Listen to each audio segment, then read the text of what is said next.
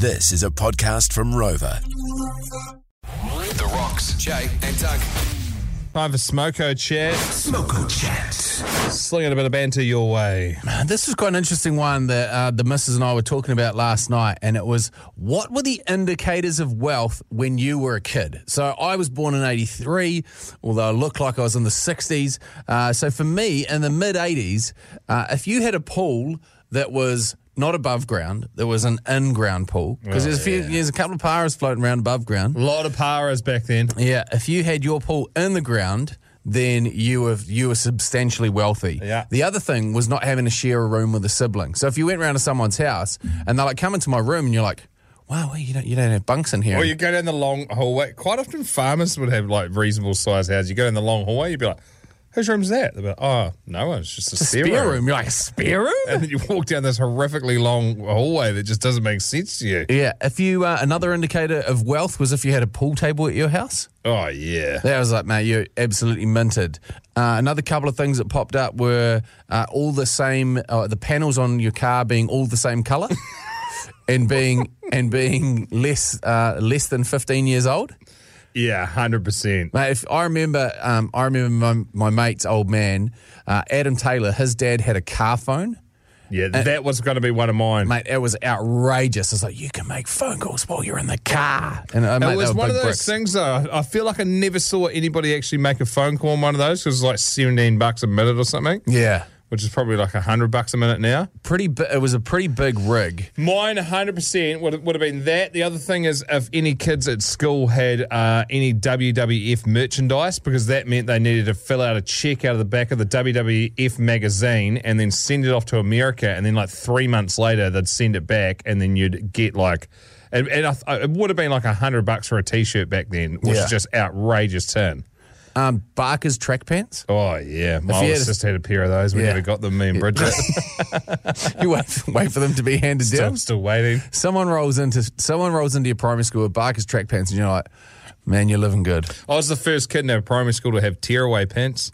They were 2 stripes. We weren't Adidas 3 stripes. Mum sewed them up for me. It's early parallel importing. Yeah, and then the other thing I would have said is any old man that had a brand new club sport as a work car, because you didn't understand the concept of a work car then. Yeah. It was just, they were just rolling in a brand new club sport because it just seemed to be the go for highfalutin businessmen back in the early 90s. Yeah, if you had a fountain anywhere on your property. Fountain. So Texas came in.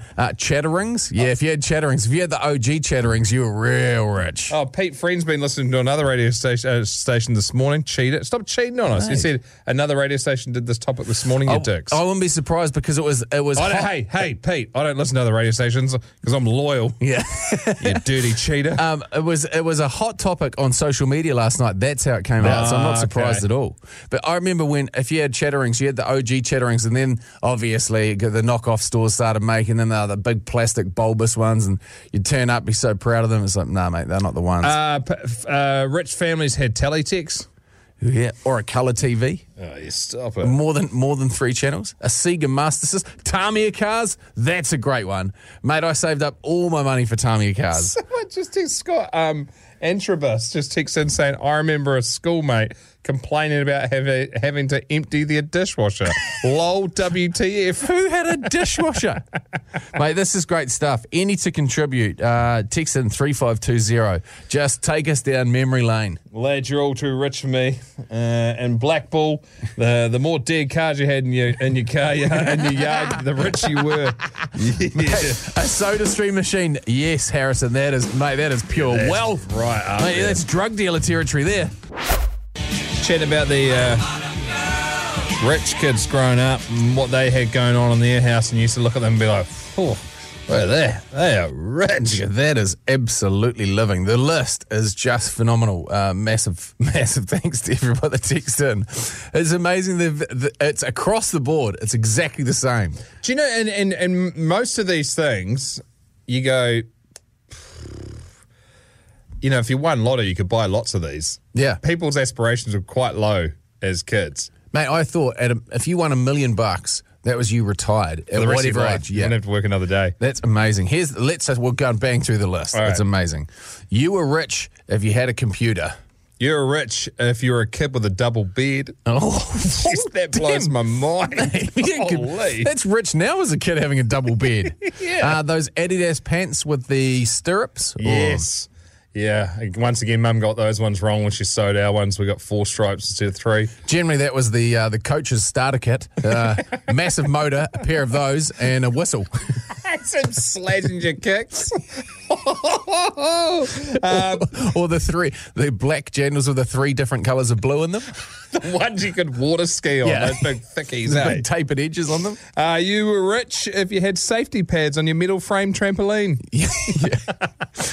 Commodore 64. Oh, geez, weren't they good? Mate, I'd throw in that as well. In the mid-90s, a PS1 console, that was the pinnacle of wealth. If you were really rich, you had the second controller. And don't even get me started if you got 2 memory cards. Oh, Gee, a flash guy. Who'd you rob?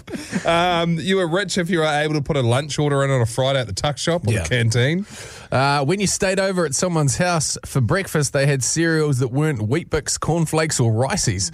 And the beatbox had 2 cassette decks and could tape from one to the other. Cheers, Jason. You know you're rich if you had any brand name snacks that were on the TV and the commercials and your school lunch. Then you're rich. Hashtag Dunkaroos. I'd throw Le Snacks and roll-ups in there as well. Oh, yeah, all the rich kids had those. Yeah, lazy parents. Any kid that had Reebok pumps was from a good family. Oh, man. This one, just being The holy grail.